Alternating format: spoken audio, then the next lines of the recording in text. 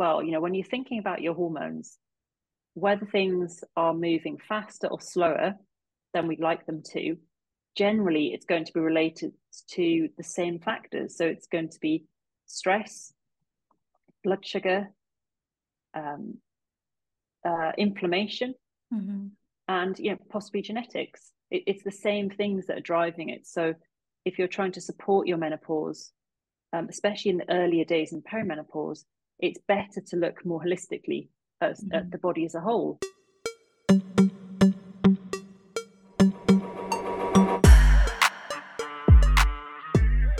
Welcome to Your Body's Way, a podcast for all of you health-conscious humans out there who want to nourish, move and take care of your body your way.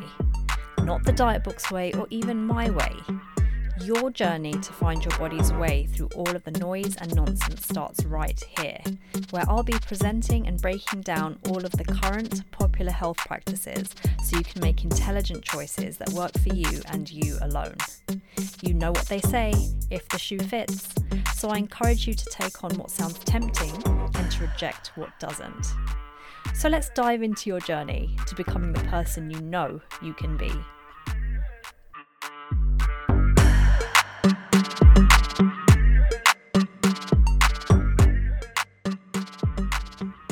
Hey there, you're listening to Your Body's Way. I just wanted to say thank you so much for listening to this episode.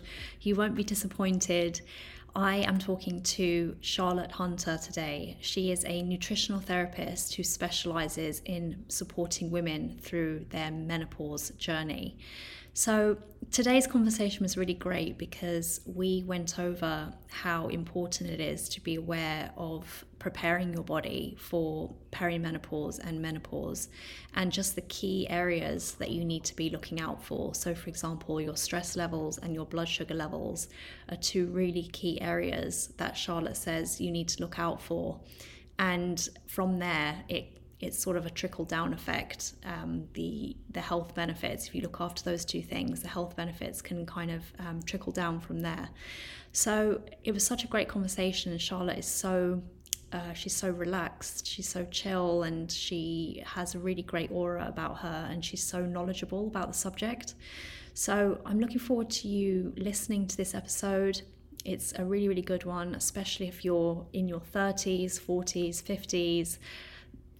They're really key areas that this episode talks about. So without further ado, here is Charlotte. Well, welcome to Your Body's Way. I am so happy to introduce everyone. Oh my gosh, I'm just so happy to introduce everyone to Charlotte Hunter. We've just been having such a nice chat, and it's been really nice getting to know you in literally the last 10 minutes. It's been so nice. Got to remember to press the record button. Yeah, exactly. Let me just double check, actually. I haven't pressed record.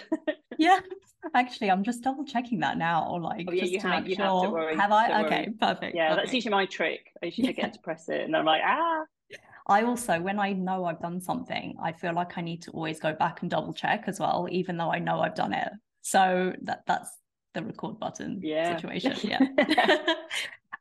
Okay, so I am just so excited about today's topic because it's something that is so important, and it's something that every woman needs to know about. And whether we know enough about it, I don't know. I don't know if we know enough about it. And the topic of today is perimenopause. So I just want to kind of, first of all, just give everyone a kind of idea of who you are, because I've been following you for quite some time, and I've just always admired the work that you do, and the number of times I've been tempted to join your Dutch hormone test masterclasses. Like I've always been tempted. And that's why I'm so glad that you're on this podcast, so I can get some one-on-one time with you, and everyone can kind of hear from you. So just let everyone know who you are and what you're all about. So I'm a nutritional therapist and functional medicine practitioner, very much like yourself.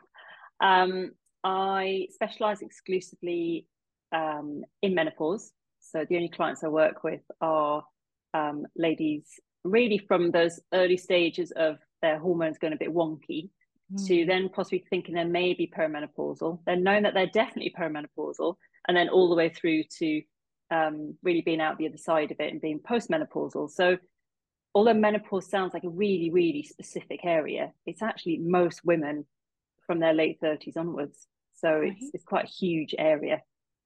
I work with clients one-to-one. I do group work, and I also do a lot of work with practitioners. So training around lab testing, particularly the Dutch test, which I love. Me too. And I do some mentoring as well. And I also run a Menopause Mastery Practitioner Group, which is all about really helping other practitioners learn to be a menopause nutritionist. Nice. So I'm really curious, what made you want to focus on menopause? So I think it was all sort of accidental / universe intervention / this is kind of becoming more of a thing now. But I realized back in sort of the end of 2018 that the vast majority of my clients fell into that group or that demographic. And it wasn't really a conscious decision. It was like, oh, that's interesting. And then later that year, I was invited on a retreat, which is a menopause retreat, through a friend of mine because someone had dropped out last minute. And I went along that thinking, wow, it's amazing. Again, hadn't really thought that menopause was going to be my thing, but I had a brilliant week. An amazing group of ladies, just really engaged, really interested in their health, their nutrition, and just sort of at that point where they're just ready to be as well as they possibly can. And then shortly after the retreat and the following year, I actually had a surgical menopause. So I had a hysterectomy.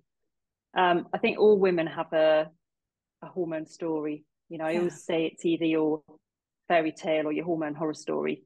But it's certainly interesting, isn't it? From, you know, as we progress through our hormone life stages. And in my case, I literally had everything wrong with my reproductive organs, from, you know, PCOS, endometriosis, adenomyosis, you know, precancerous cells, painful periods. I mean, literally everything apart from fibroids. That's the only thing I don't have the badge for. But everything else was a problem.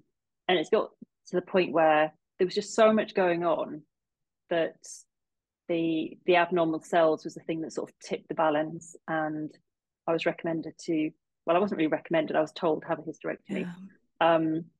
So going through surgical menopause or having a hysterectomy where they also remove your ovaries, you just go from having, you know, the perfect, well, I say perfect, you know, hormones of a 44-year-old to nothing overnight. Right. You know, you're just straight on the menopause roller coaster or, you know, elevator or, you know, but it's all going down. So I think that was just another sign. I thought, I think menopause is actually going to be my thing. And I think over that time of those few years, and certainly up to the point I'm at now, everything I've done has been focused on and around menopause clients, learning about menopause, and also my own experiences from, you know, good, bad to the ugly. I think as a therapist, to have some empathy for your clients, to have walked the walk and to have been through what they're going through is a really powerful thing, and it allows you to connect with them so much better. Do you feel like if you knew the things you know now, do you think things would have been better for you growing up and kind of coming into your health? Based. I think so. But you've also got to be realistic. You know, as a 20-year-old living, working in London, you know, loving life, would I've traded that for, you know, the sort of perfect lifestyle, perfect diet? No, probably not. I know that's probably not the right thing to say in my position, but I think we have to be realistic. And actually, I got into nutrition in my early 20s anyway. Right. So I think I did start making a lot of change. I mean, you know, and as a young child, again, I don't know what difference it would have made, because it's more to do with your parents and just blame your parents, eh? Yeah. that's When in doubt, just blame your perfect. parents. Yeah, that's Exactly. It's perfect. not Get my out of jail fault. card, Yeah. isn't it? But I don't know. I mean, I think would it have been different? Probably not. Because I really was quite conscious of my health. But equally, you have to live your life, don't you? You have to experience things. And I suppose now I know that some of those things I did probably weren't the best for me, but hopefully there wasn't any long-term damage.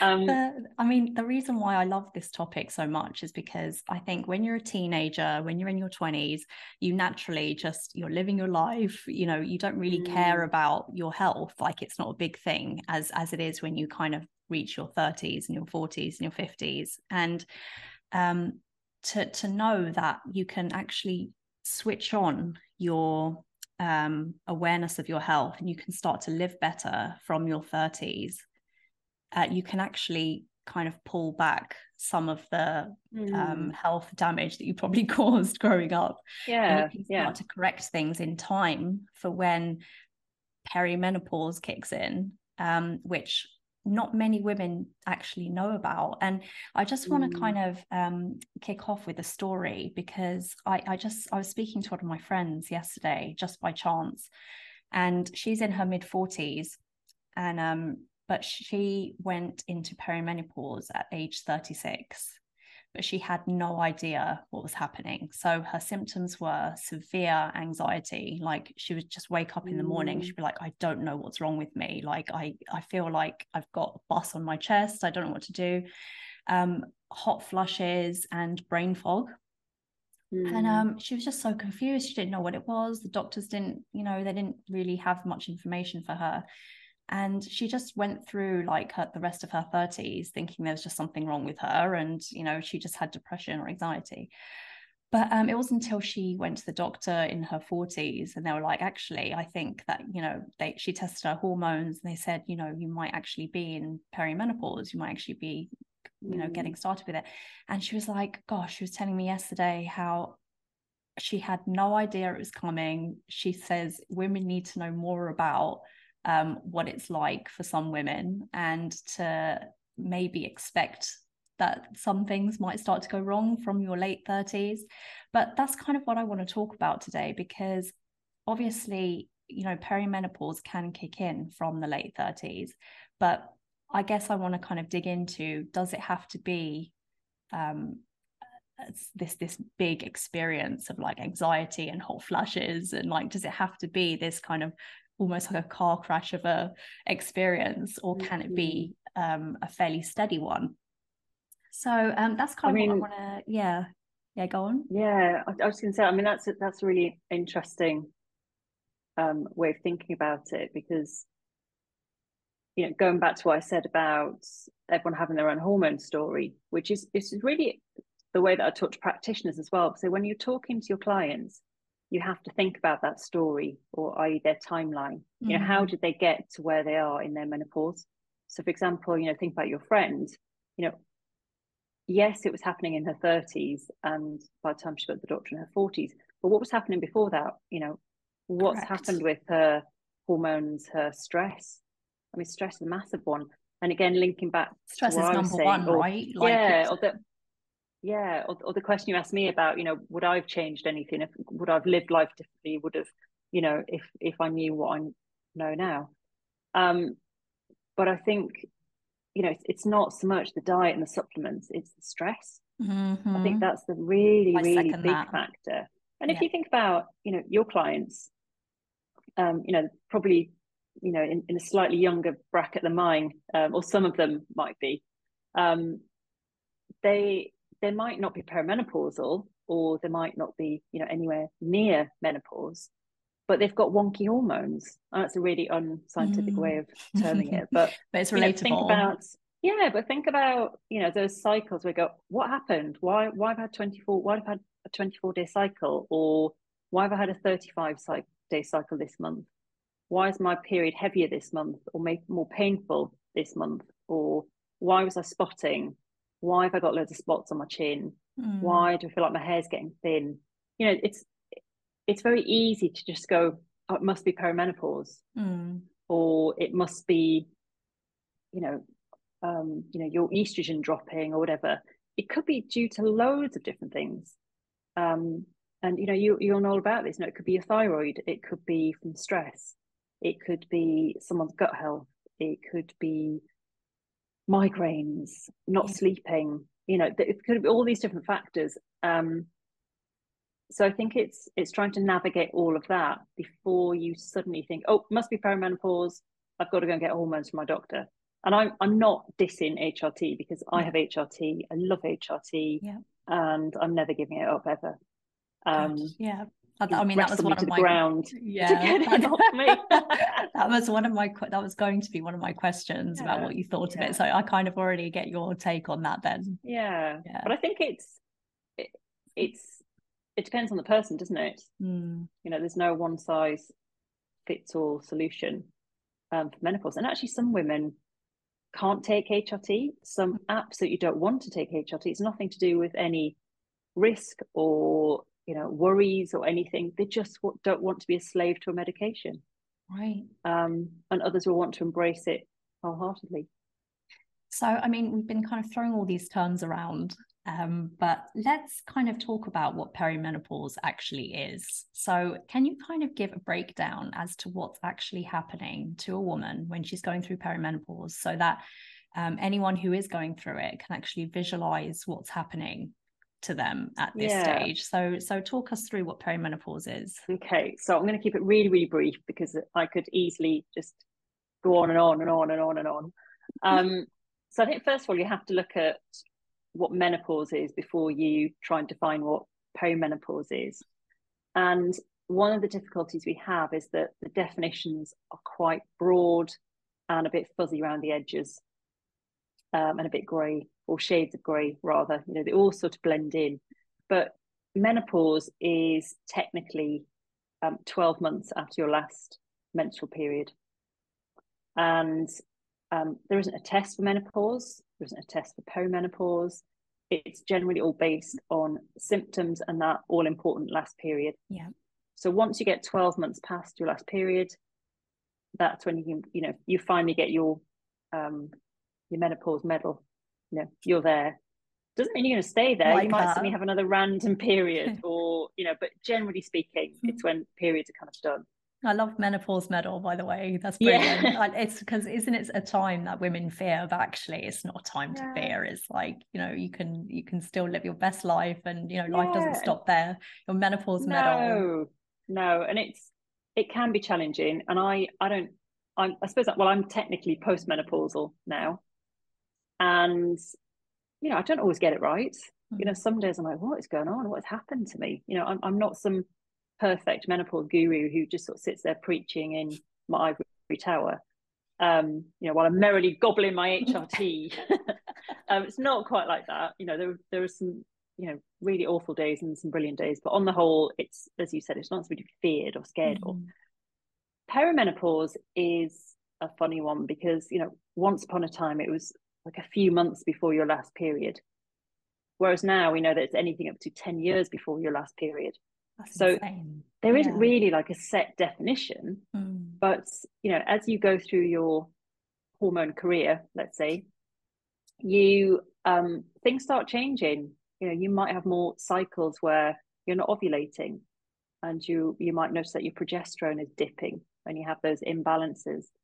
Your estrogen starts bouncing around. So some months you've got crazy high estrogen, another month it's tanking. And it's the problem with perimenopause is that you're sort of on this roller coaster where your estrogen is just kind of going up and down, up and down, up and down. It's very erratic. And that's really where the symptoms are coming from. So if you think about it, every single cell, or just about every single cell, organ, system in your body has got estrogen receptors. So if your estrogen is wobbling around, your progesterone's wobbling around, so you haven't got those beautiful waves that we experience during, your typical cycle. It's going to affect you all over your body from head to toe. So that's why people talk about brain fog, not being able to remember where your keys are. Anxiety, stress, not sleeping, skin can change, you might notice more wrinkles, or itching. Because estrogen's kind of in charge of those really typical feminine features and qualities, like beautiful hair, beautiful skin, those lovely curves. And so when that starts to drop, then all of those kind of qualities, you start to kind of come away. But it's interesting because estrogen kind of has a bad reputation a lot of the time. People kind of throw around the idea of estrogen dominance and it being the cause of a lot of health issues. But actually, estrogen in the right balance is the feminine hormone. Yeah, absolutely. And I, to quote my good friend Dr. Terry Long, who you should speak to her. She'd be a good one about skin. Perimenopause and skin. Dr. Terry always talks about estrogen being your diva hormone, because it makes everything juicy and feminine, and I love that. It's great, isn't it? And then she talks about progesterone as being your reliable best friend. Calming, reliable best friend. And then testosterone, I think she said it's like your sleazy boyfriend. He's great in small doses, but you don't want too much. I might have got that completely wrong, but it's kind of along those lines. I'm sure Dr. Terry will put me right. But it's the dance of all three, isn't it? You can't just have one. And the thing is, your ovaries produce those. So your ovaries are in charge of kind of producing those hormones. So when your ovaries start to shut up shop, and they're kind of like, okay, so I'm done now. Like I'm kind of stepping out. Then those hormones start to, they have to come from other places, and the levels start to drop overall. So all of those hormones that gave you drive, femininity, vivaciousness and vitality, they start to drop away during that time. And it's, I think as well, menopause isn't just about estrogen. It's bearing in mind that we have got those other hormones. But I think, just back to your original question, the challenge in perimenopause is everything just bouncing around and the unpredictability. You don't really know what you're going to get. And it's like, rolling a snowball at the top of a ski slope, chucking it down and then see what comes out the other end. You don't know what you're going to find. It's like, well, so it's a really changeable time, which is the challenge, which is sometimes it's very difficult for the penny to drop and go, oh, maybe this is perimenopause, or oh, is it something else? So on that point, what sort of clues should women be looking for when it comes to perimenopause? I think changes to your period, the cycle, length of cycle, any changes in the type of bleeding or pain or anything that's just unusual, and you start seeing a pattern of unusual. And by pattern, I don't mean the same thing every month, but just weird stuff happening every month. Other symptoms, or the classic symptoms, are anxiety seems to be the big one in perimenopause. Just that feeling of overwhelm, as you said before, anxiety, feeling of stress. Just go, oh, why does everything feel so much more challenging than it did before? And actually, what I find personally, when I don't quite get my HRT right, it's a feeling of overwhelm and something sitting on your chest, that's sort of like, oh gosh, and then but it takes me a few days to go, I forgot to change my patch, or I'm a bit working quite hard this week. I probably needed a little bit more estrogen to get me through it, because it's I mean, that's because I was just going to say, because we really don't realize how much our hormones play into our mood, like how much. So you just described that situation there with the patch, but like, let's just even look at the menstrual cycle. Like you have the middle of the cycle where you're just like, I think I'm just going to put on my red lipstick today, and you're just like, you're posting lots of videos on Instagram and your hair's looking lovely, and just like, and then you get to the week before your period, and then you start to feel really bad about yourself, and you just want to kind of hide away and bloated. bloated, and it's my husband, like, he drives me crazy, but he's right though. I can't I can't say that he's wrong, but I always pick a really aggressive, unreasonable argument with him every month before my period, and he's always like, "Are you due?" And I'm like, "No," but really I am. I'm like, that's not the point. Like, I really am angry. This is a real thing. And then the next day I'll be like, oh God, that was my hormones.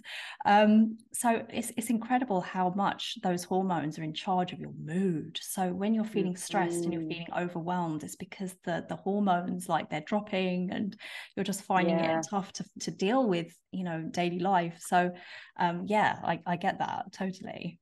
And I mean, same with me actually. You know, Mr. Hunter will say, I'll go, oh yeah, I've screwed up my estrogen, or oh, I should have. He's like, oh, I could have told you that. You know, it's like, yeah, you know, like he's like Mr. Hormone expert there. Exactly. Although to be fair, I think he is now a menopause expert. So he could probably, I could probably start rolling him out for the podcast, couldn't I? Yeah, but I think it's difficult to say what's your number one sign, because I mean, if you look at a lot of the forums or, you know, websites or Instagram pages where they do the question, you know, what was your first sign of perimenopause? I mean, hundreds and hundreds of different signs and symptoms. It's like, you know, when you know, it's quite a long time for me now since I was Googling things about pregnancy. It's like when you start getting paranoid, going, oh my God, am I pregnant? And you start Googling, what was your first sign of pregnancy? I mean, it's everything from, my bacon tasted a bit funny this morning, to, you know, my hair was falling out. You know, it's just like completely random stuff. The symptoms are so unique to each person. Yeah. But go on. Oh, sorry. I was just going to say, I think the best bit of advice that I could give is just keep an eye on your cycles. And I think really women should probably pay more attention to their cycles rather than just waiting for the next period. Just, you know, keep a note in your diary of things that happen, or things that you're aware of that happen in your cycle. From when, you know, you might, like, women get twinges a few days before, other women will get, you know, much more cervical mucus at different points. You know, the number of days, you know, all the different things, clues and symptoms and just patterns that you see. I think it's worth just checking in and being aware of them and knowing your body, I think. So is there a way to go into perimenopause in the best way possible? Like, is there a way you can just kind of float your way through? Is it possible? I think it's difficult to say. I mean, gosh, we could just float into perimenopause. That sounds lovely, doesn't it? There will be people out there who will say, yes, you can do that. No, you don't need HRT. It's all in your mind. You can, you know, meditate, breathe, and stretch your way through menopause. You know, and I'm sure we've all seen those pages or accounts on Instagram that say just that. If it was that easy, well, menopause wouldn't really be a thing, but it is a thing, because the fundamental facts are your estrogen is dropping as nature intended for it to drop. So what can we do to protect our bodies, improve our longevity, and enjoy the rest of our lives, or the second half of our lives, almost, for most people? But I think in terms of reducing the impact of that change, or shift rather, because I never ever want to hear myself saying the change. It's like a swear word. No. It's really looking after your blood sugar. That's it. That's the cornerstone. Look after your blood sugar. And I think blood sugar, there's more to blood sugar than just your glucose. So people are obsessed with continuous glucose monitors. Yeah, they're great, they're interesting, but actually that's only one teeny tiny part of the story. You know, we need to be thinking about all of our cardiometabolic markers, so cholesterol, triglycerides, there's a great long list of them. And blood sugar, insulin. Blood sugar is just part of that. Is a massive part of that, and insulin regulation. And so, I mean, let's kind of dig into that bit, because so you'll always experience symptoms going into perimenopause. But there are ways that you can make it as pleasant as you can for yourself. So that's what I want to dig into. And you say that a massive part of that is regulating blood sugar. So absolutely. Why is that? What's the connection there between blood sugar and, worsening symptoms? Yeah, I mean, I think there's quite a lot to it. But the main, I think that the part to really focus on is that as we transition through perimenopause and menopause, we naturally become more insulin resistant. So the signals that tell our cells to utilize sugars becomes much less effective. And we don't hear those signals as well. So it's very easy for our blood sugar to go a bit haywire. The second part to it is that when we're stressed, also our blood sugar is put under pressure. And we get those vicious cycles of binging on sweet stuff, wanting more sweet stuff, binging on sweet stuff, and then our insulin response also reduces. So I think thinking about those two things,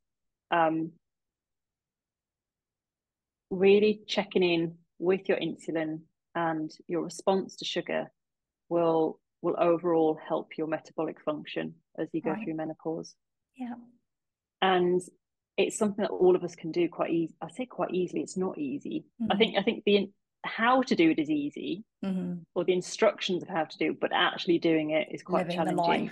The life, actually keeping your blood sugar levels is a challenge day to day, especially when you're stressed, which you said raises blood sugar, and obviously the diets that we have doesn't help either. So it's hard day to day to keep blood sugar levels regulated. But it's a key part of making this process as easy as possible for yourself. Absolutely. So I think it's a real balancing act between managing your stress and managing your blood sugar. And it's about starting somewhere. It's not about just going totally cold turkey on sugar or carbohydrates. I think reducing or controlling your carbohydrates as well is an important part of that. And I'd say most menopausal women that I work with do better on a lower carb diet and reducing their sugars. I definitely want to come back to that point. But I just wanted to say something that I heard recently, and I can't forget it. When you're stressed, it's like eating a cookie.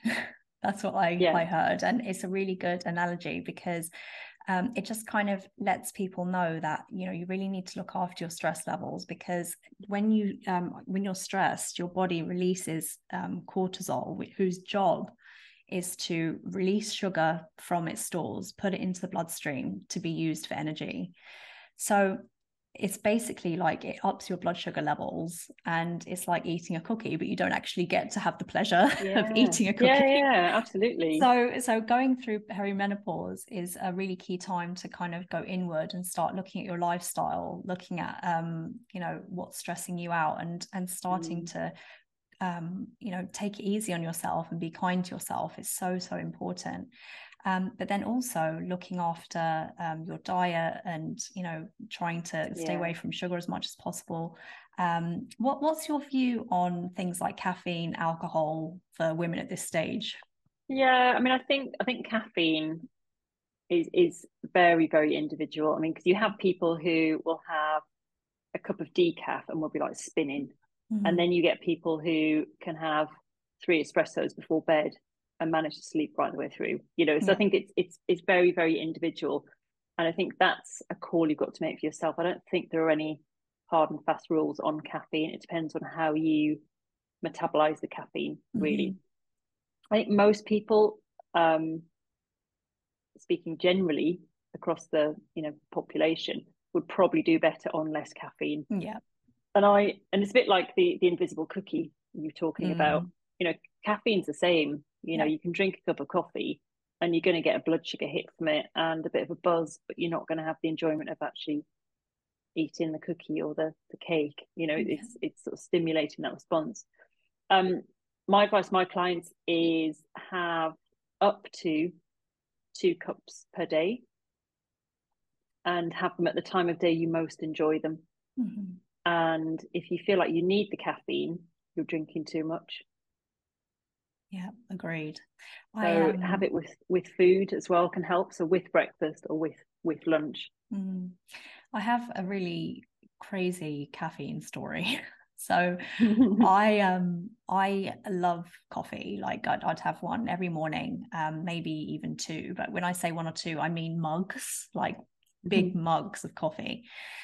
And I was always fine until about a year ago, before I was pregnant with my last child, my son. I found that every time I would work, I would get dizzy, like really, really dizzy, to the extent where I'd be like, oh my gosh, I can't carry on today.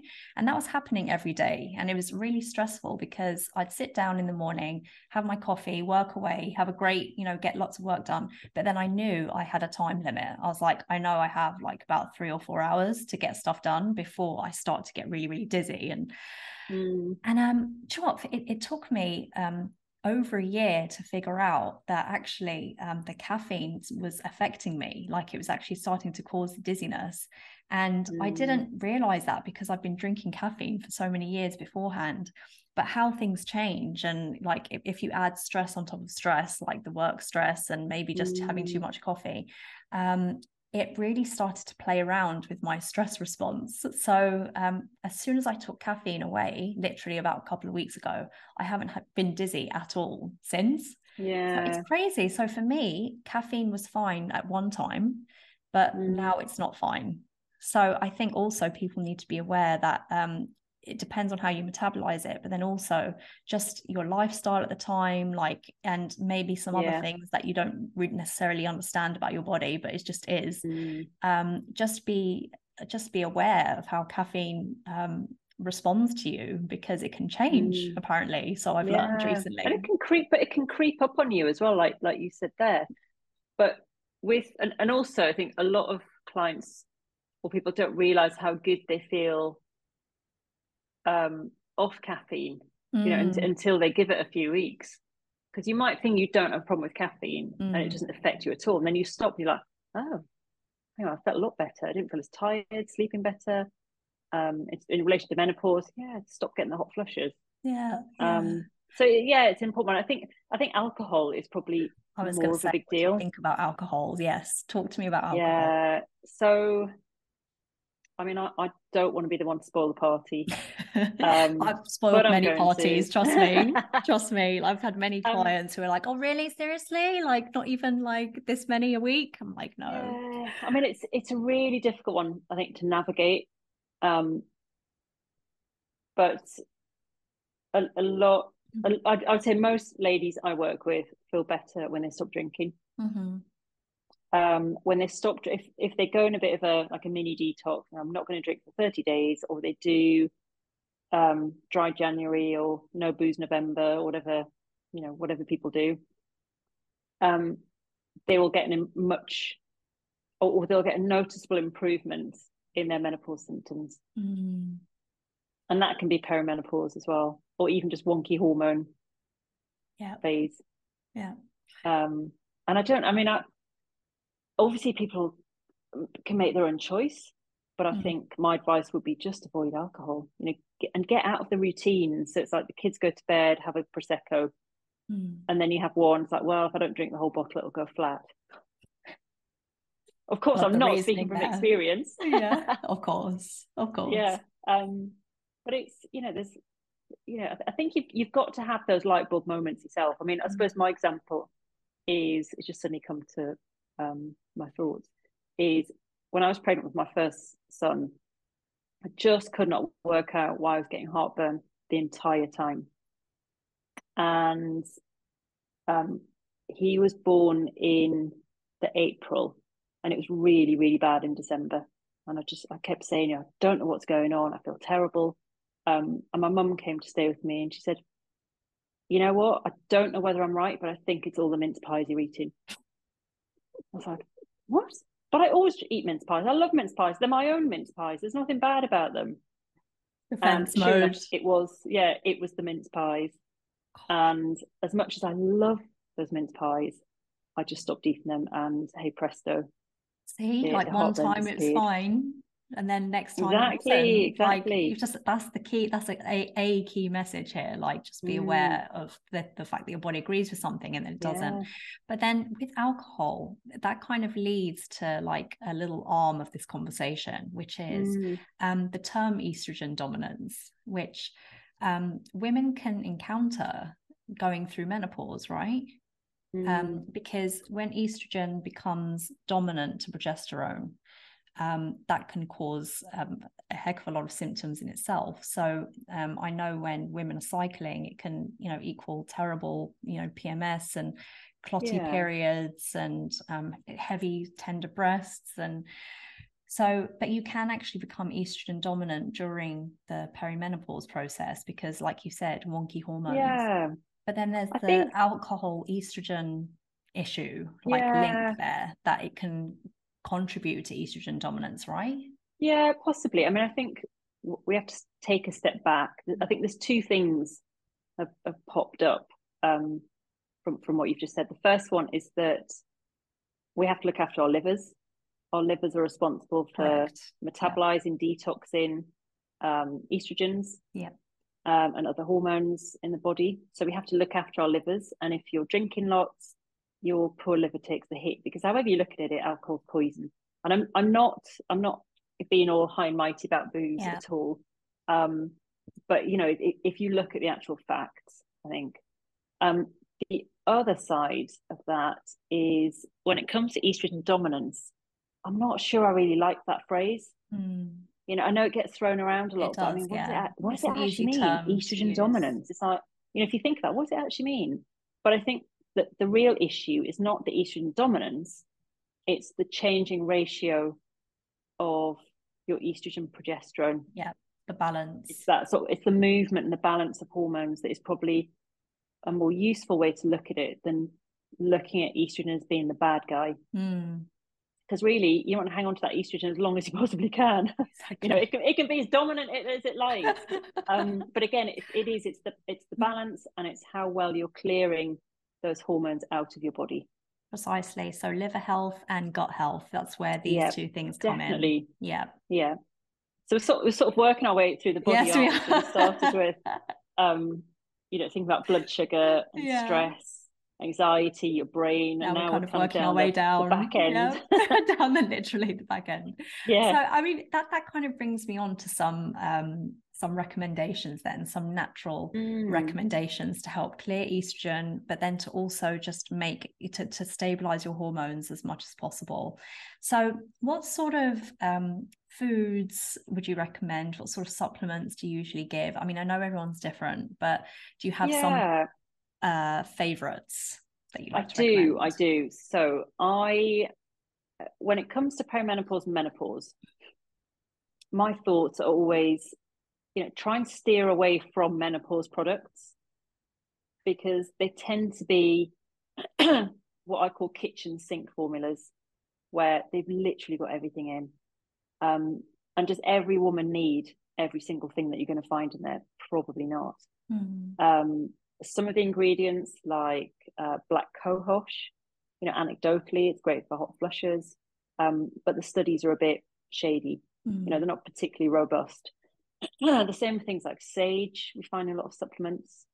Then you've got phytoestrogens, but if you're in perimenopause, maybe do you really want to be adding more phytoestrogens into the mix?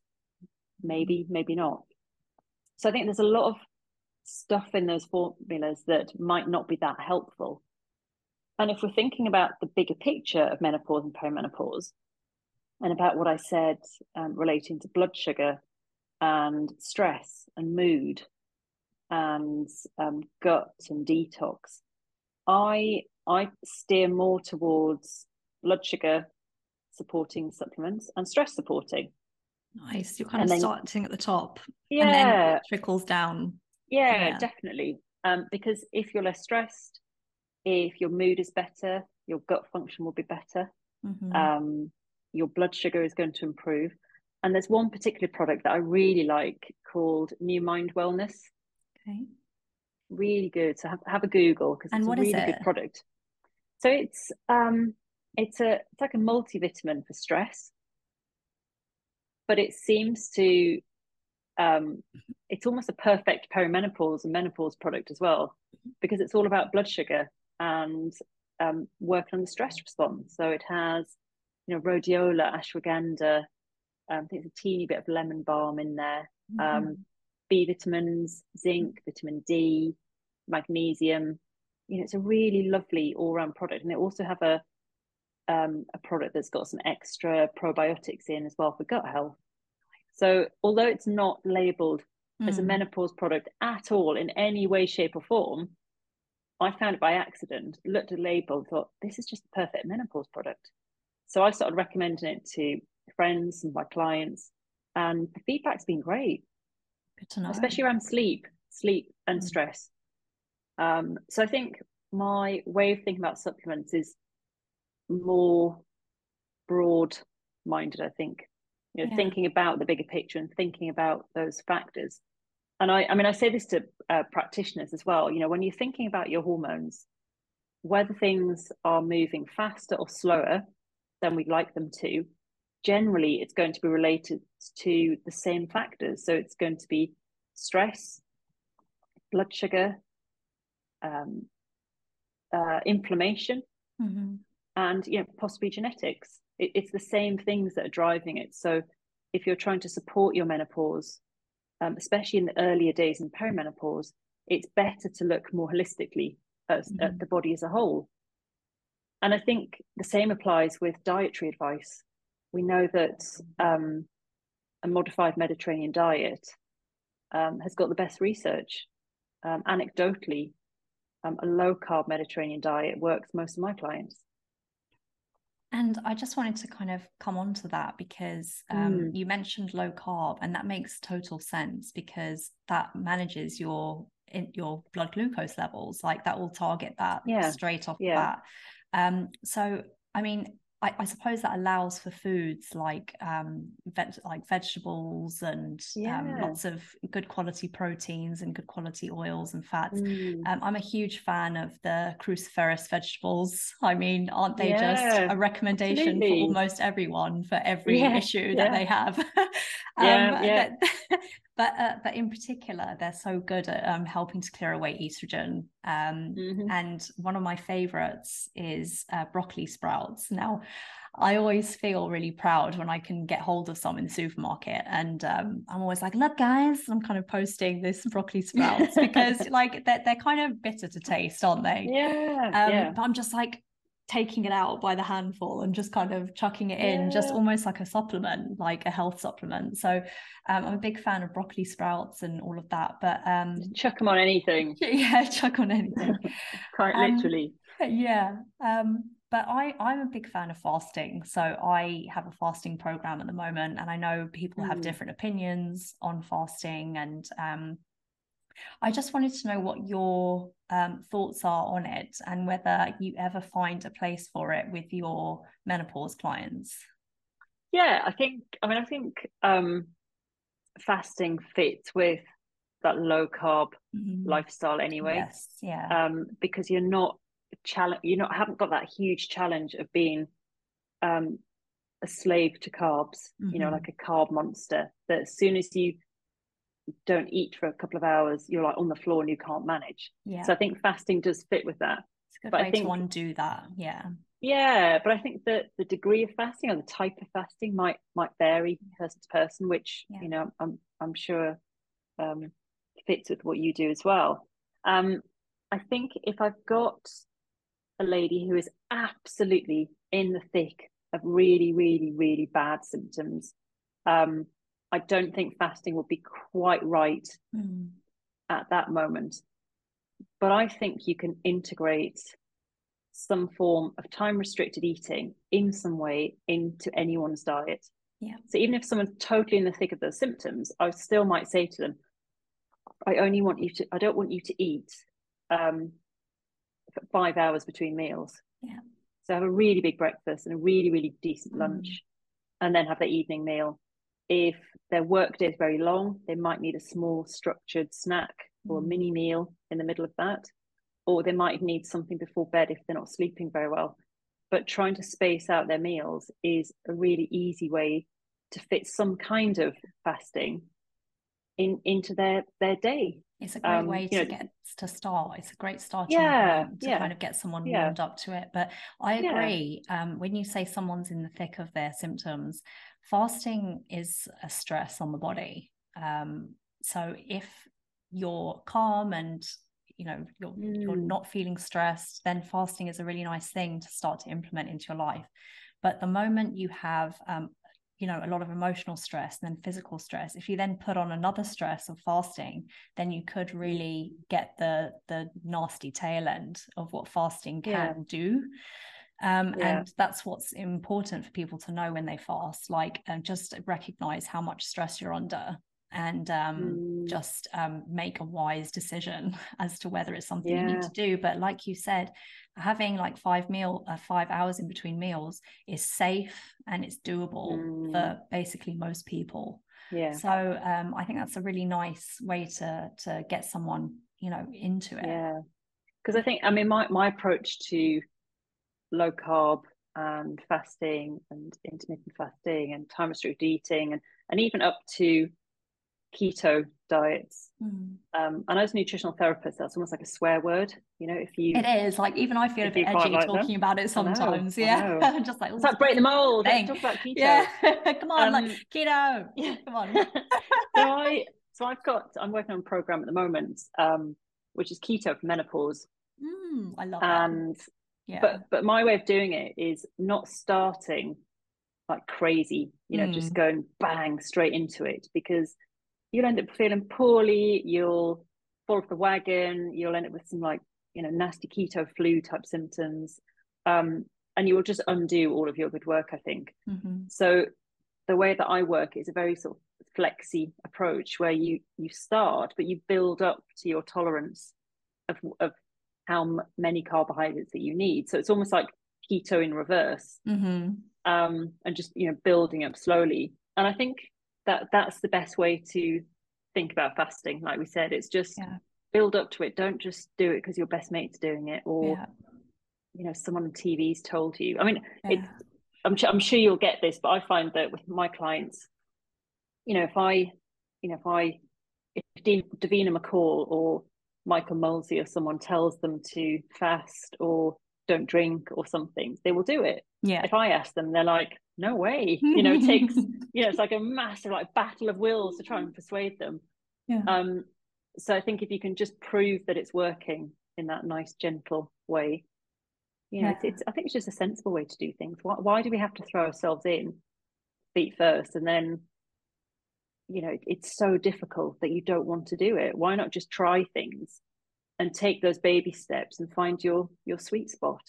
And I think we should look at diets as like we said with the caffeine and the alcohol, it's like things work until they don't work. And the mince pies, like your mince pie story, so with diets, that the way I see it, I'm a fan of, I like diets, and that's also a swear word, and that's not a good view. But I believe that, a diet here and there, it's a bit exciting, it's a bit fun, and you can try it and then it'll work. And then, when you're done with it, kind of be done with it. I think that's, if you can kind of play with diets in a safe way, and not get hooked on any, and not have any unhealthy kind of mental kind of patterns with them, if you can just kind of use them while they're working, and then just kind of come off when you're ready. And I kind of see keto as that. It's kind of like something that you use that's super effective. It does its job, but then just don't do it forever. Just kind of come off when it's time to come off. I like it, but then, like I said, diets aren't for everyone, because some people do get caught up in the diet frame of mind, and some people do go back and forth, and it can be a stressful thing for people. But I think if you're in control of your eating habits and you're interested in trying new things, then I like the idea of putting in a Mediterranean and then a keto, and then maybe see how you feel about paleo. And I kind of like that. I like it. So I like the sound of your program. It sounds nice. I can imagine women would respond to it really well. And I think it's something that I've worked with clients, and at some point I'll launch it as a thing. But I think it said just the message is just take things at your own pace. Yes, that's the You key. don't have to throw yourself in. I mean, I can think of friends of mine who've done diets and they've bought the book, they've written the recipes out, they've gone to the supermarket, ordered it all, and then just given up after about 3 days. Yeah. And then they tried it and it wasn't for them. Yeah. So it's about kind of taking your time with it. So I have my final kind of question, and so you are happy with HRT? You're just like, you don't have to wrestle it off me. But how do you navigate that with clients? And for anyone listening who's considering it, what would you say to them? So as a nutritional therapist, I can't advise, recommend, or really say anything meaningful about HRT in terms of what to take, how to take, when to take. I think my experience to clients when they talk to me about HRT, if they're thinking about HRT, I'll give them recommendations. Go and speak to your doctor, and have an open mind. Right. Also, if you're thinking about HRT, the British Menopause Society has a patient arm called, I can't even think what the name is. I can't think what it's called. Oh my goodness, that's just completely disappeared. I bet you say it every day, and now I do. now it's just like, gosh. Women's. Anyway, you'll find it on the British Menopause Society homepage. You can always tell me afterwards, and I'll write it down. There's a link on there. And they've got loads and loads of fact sheets. They've got information about HRT, the different types, and it's just a really, really good starting point to look at things there. But that's a really good place for anything to do with menopause from an HRT client point of view. It's a women's health concern. Got it. You'll never forget that again, that's for sure. I won't. I can't even believe I couldn't think about what it was. And it was something women's or initiative or something. But have a look on there, because there's loads of just information to get you started on HRT. My other advice is don't be scared of HRT. There's there has been a lot of bad press in the past, but I think things are changing. There's a really good book called Estrogen Matters, which is all about why we need estrogen, and why the research was wrong. And it is do you remember the author by any chance, or you can just check it out? I don't, because I can't even spell the author's name or pronounce it. I think so. I'll find out after, and then I'll put the link. But it's all over Amazon. It's quite a well-known book. And also when it comes to menopause, find your people that you follow. Don't follow everyone because it's all about menopause. You find the people that you like, listen to them, and then kind of just mute the rest, because there are so many mixed messages and different pieces of advice. And it's quite a brutal space, I think, because there's just so much going on, and everyone wants to be heard. And at a time where a woman really just wants community, and she just wants to look around and see other people going through the same thing, like it can be kind of stressful to have so many different mixed messages. It's like you said about having a child. You look at how to deal with a crying baby, and you get just a million different responses. So I think that's a good call. Pick one direction and kind of go with that. I think that's a really good tip. Is there anything else you want to say on this topic that you think is really important that people should know? I think one area, which I know you mentioned at the beginning, is about Dutch testing. Yes, Dutch testing. And I think testing during menopause is quite controversial, because conventionally it's poo-pooed, I think. And I can sort of understand that, because there isn't one diagnostic test for menopause. You can't do a test to find out if you're in perimenopause, for example.